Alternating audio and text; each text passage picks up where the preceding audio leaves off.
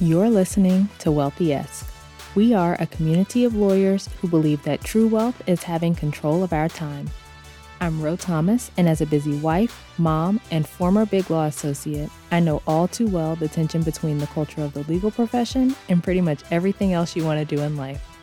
That's why each week I'm bringing you the information and tools you need to improve your money mindset and manage your money to create true wealth. Because ultimately, it's not about the money. It's about the freedom and flexibility the money affords. Hey friend, welcome back to the show. I hope you're doing well and having an amazing day so far. Today, we are talking about a strategy that I teach all of my clients called the checking account buffer. So many lawyers get to a point in the month where they're waiting for their next check to hit. Maybe you're familiar with that point where you're just feeling on edge because things are tight with your money and you don't know if a charge you forgot about is going to come through and make your account go into the negative, and you run out of money or you get very close to running out of money, such as your account dropping down to $100 or lower. This is such a common occurrence for people, so if this is you, you are not alone. This strategy that I'm going to teach you about, the checking account buffer, is the remedy for that. It acts as a safeguard between you and your bank account dipping too low or getting into the negative and the overdraft fees and the stress that often come along with those things. So what is a checking account buffer? Your checking account buffer is an amount of money that sits in your account. It acts as a buffer between you and your account hitting zero and everything that comes along with it. So this is your new zero. Your account never dips below this number, and if it does, you build it back up.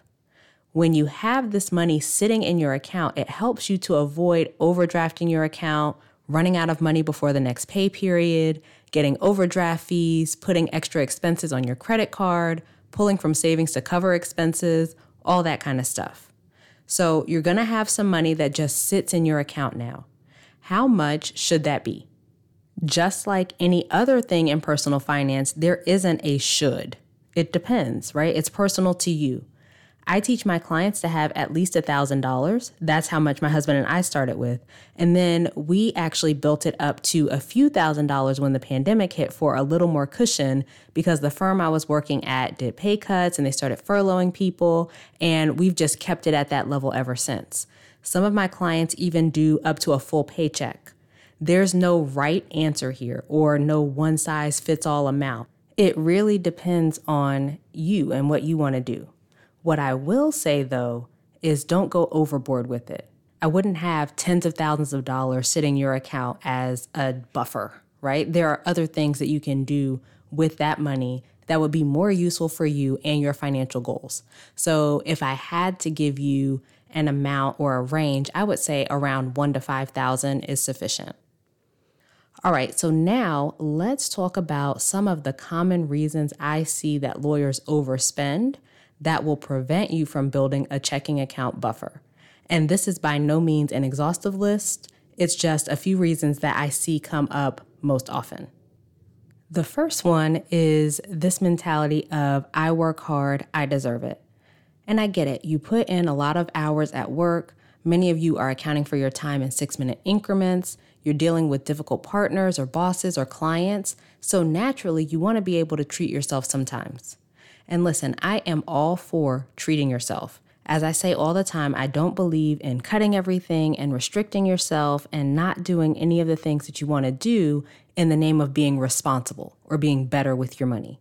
I don't think that works long term, and it doesn't make sense because what's going to happen is you cut all the things and then you over restrict and then you get tired of it and you go overboard course correcting because you felt restricted for so long and you just don't want to do it anymore. And so you're like, yeah, let's wild out. Let's make it rain, right?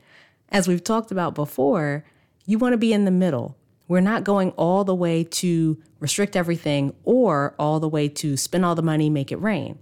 What I recommend is a balanced approach. So you are intentionally deciding how you're going to use your money, looking at what's important to you, including the goals that you want to achieve with your money.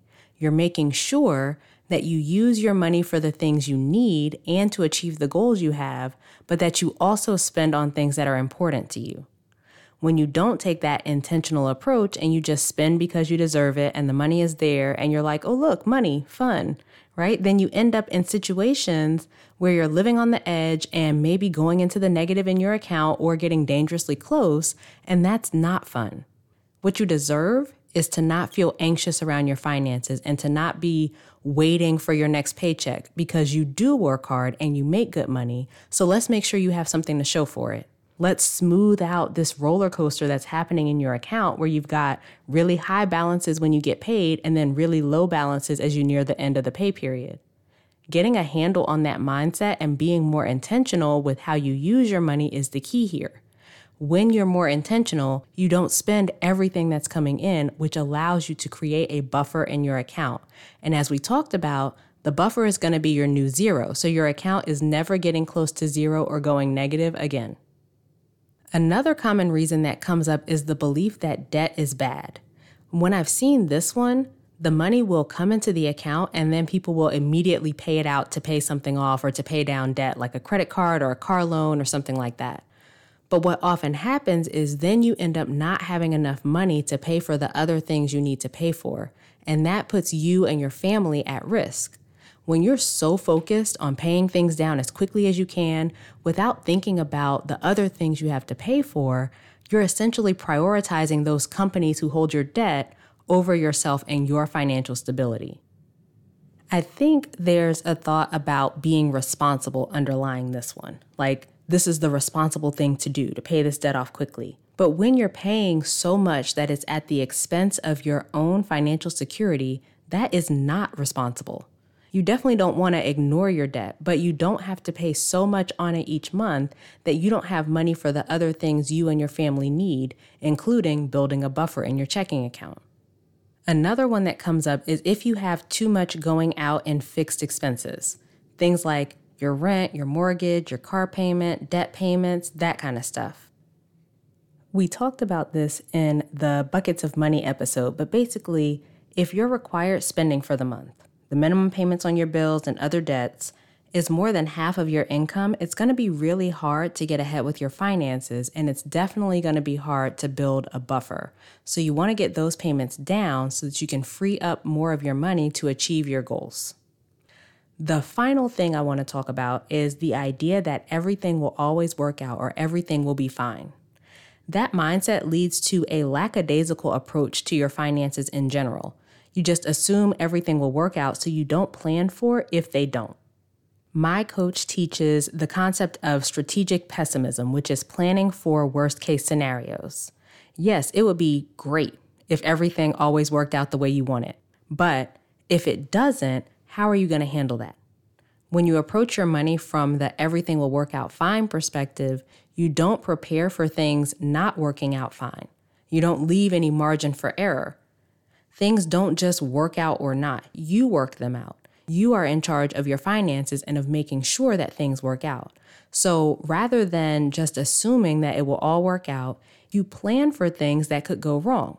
You plan for undesired situations coming up in your personal finances. Part of that plan is putting this buffer in place so that when things do go wrong or they do go unplanned, as they sometimes do, you have some cushion in your finances. Case in point, my husband and I overspent last month, and I'm not talking about a little bit of overspending. We spent almost $2,000 more than we brought in last month due to a few big unplanned expenses. But because we have a checking account buffer, the unplanned expenses didn't cause us any sort of financial issues. We didn't need to dip into savings or carry a balance on our credit card. Our account didn't dip into the negative, none of that. We had the money in our account and we were able to cover those unplanned expenses, and now we'll build that buffer back up. So I want you to approach your finances with strategic pessimism. Let's not assume that everything will work out. Let's plan for if it doesn't, which includes having measures in place to provide cushion for when things go wrong, like your checking account buffer. Planning ahead for things that can go wrong is just good financial sense. All right, so that is the concept of the checking account buffer. It's an amazing tool for your personal finance repertoire, and it's one of the strategies that I teach all my clients. It's one of the reasons why they don't have the anxiety and the stress and the fear that is so common for attorneys around their personal finances, especially as they get toward the end of a pay period. This strategy, coupled with others I teach, helps my clients transform their experience of their money. And listen, if your experience of your finances sucks, let me help you implement strategies like this one to turn that around. Just head to rothomas.com/call and let's talk about how you can be one of my clients. All right, that is it for this week's episode. Come connect with me over on social media. You can find me on LinkedIn, Rothomas, and Instagram at @IamRothomas. Subscribe to the show and leave a rating and review if you haven't already. Those ratings really help the show and attract more listeners. And finally, please think of a friend or two who could use this information, who would find it useful, and share this episode with them. As we close out, friend, I pray that you take the information you learn here, apply it in your life, and open up to the realization that wealth is available to you. As you do that consistently, week after week, you'll continue to take steps to regain control of your time, build wealth, and live the life of freedom and choice you deserve. Talk to you later.